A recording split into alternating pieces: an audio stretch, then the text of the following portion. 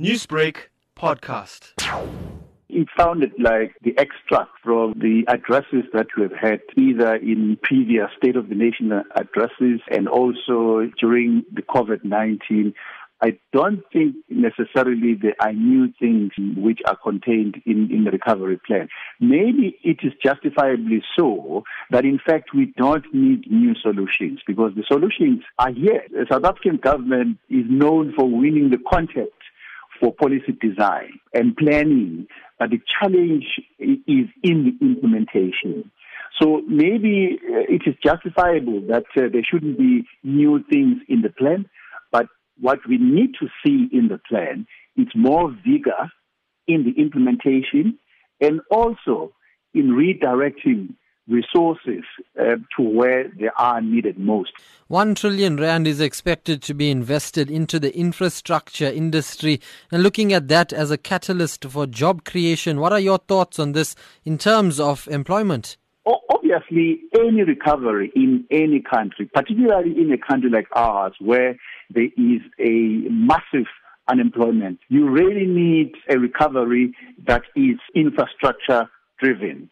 That's one. But you also need maybe a weaker currency in order to attract, for example, tourism, investment, whatever. Because there's just no way that you can recover from this devastation when you have a very strong currency. For me, there are two important issues. If we should have a weaker currency plus infrastructure-driven recovery, I think the combination of those should be able to see us through. But unfortunately, not in the short term. I think in the short term, yes, we need to be able to monitor as to whether government honors the commitment of 800,000 jobs in the near future.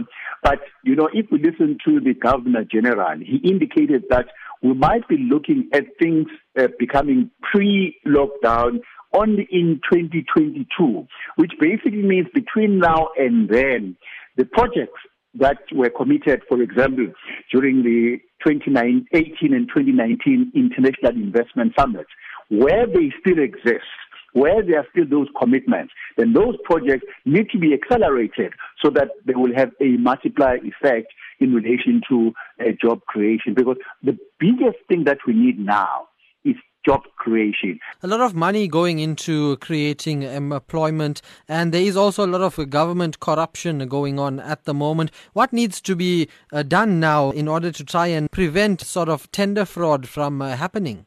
Even if there is no conviction, as long as there is a public perception that identifies allegation around specific corruption, there is action being taken. Because remember, the perception is very powerful. If there is a view that the government is taking some action, or the enforcement agencies are taking some action towards dealing with the issue of corruption. So what that does is that it brings confidence from investors. Newsbreak, Lotus FM, powered by SABC News.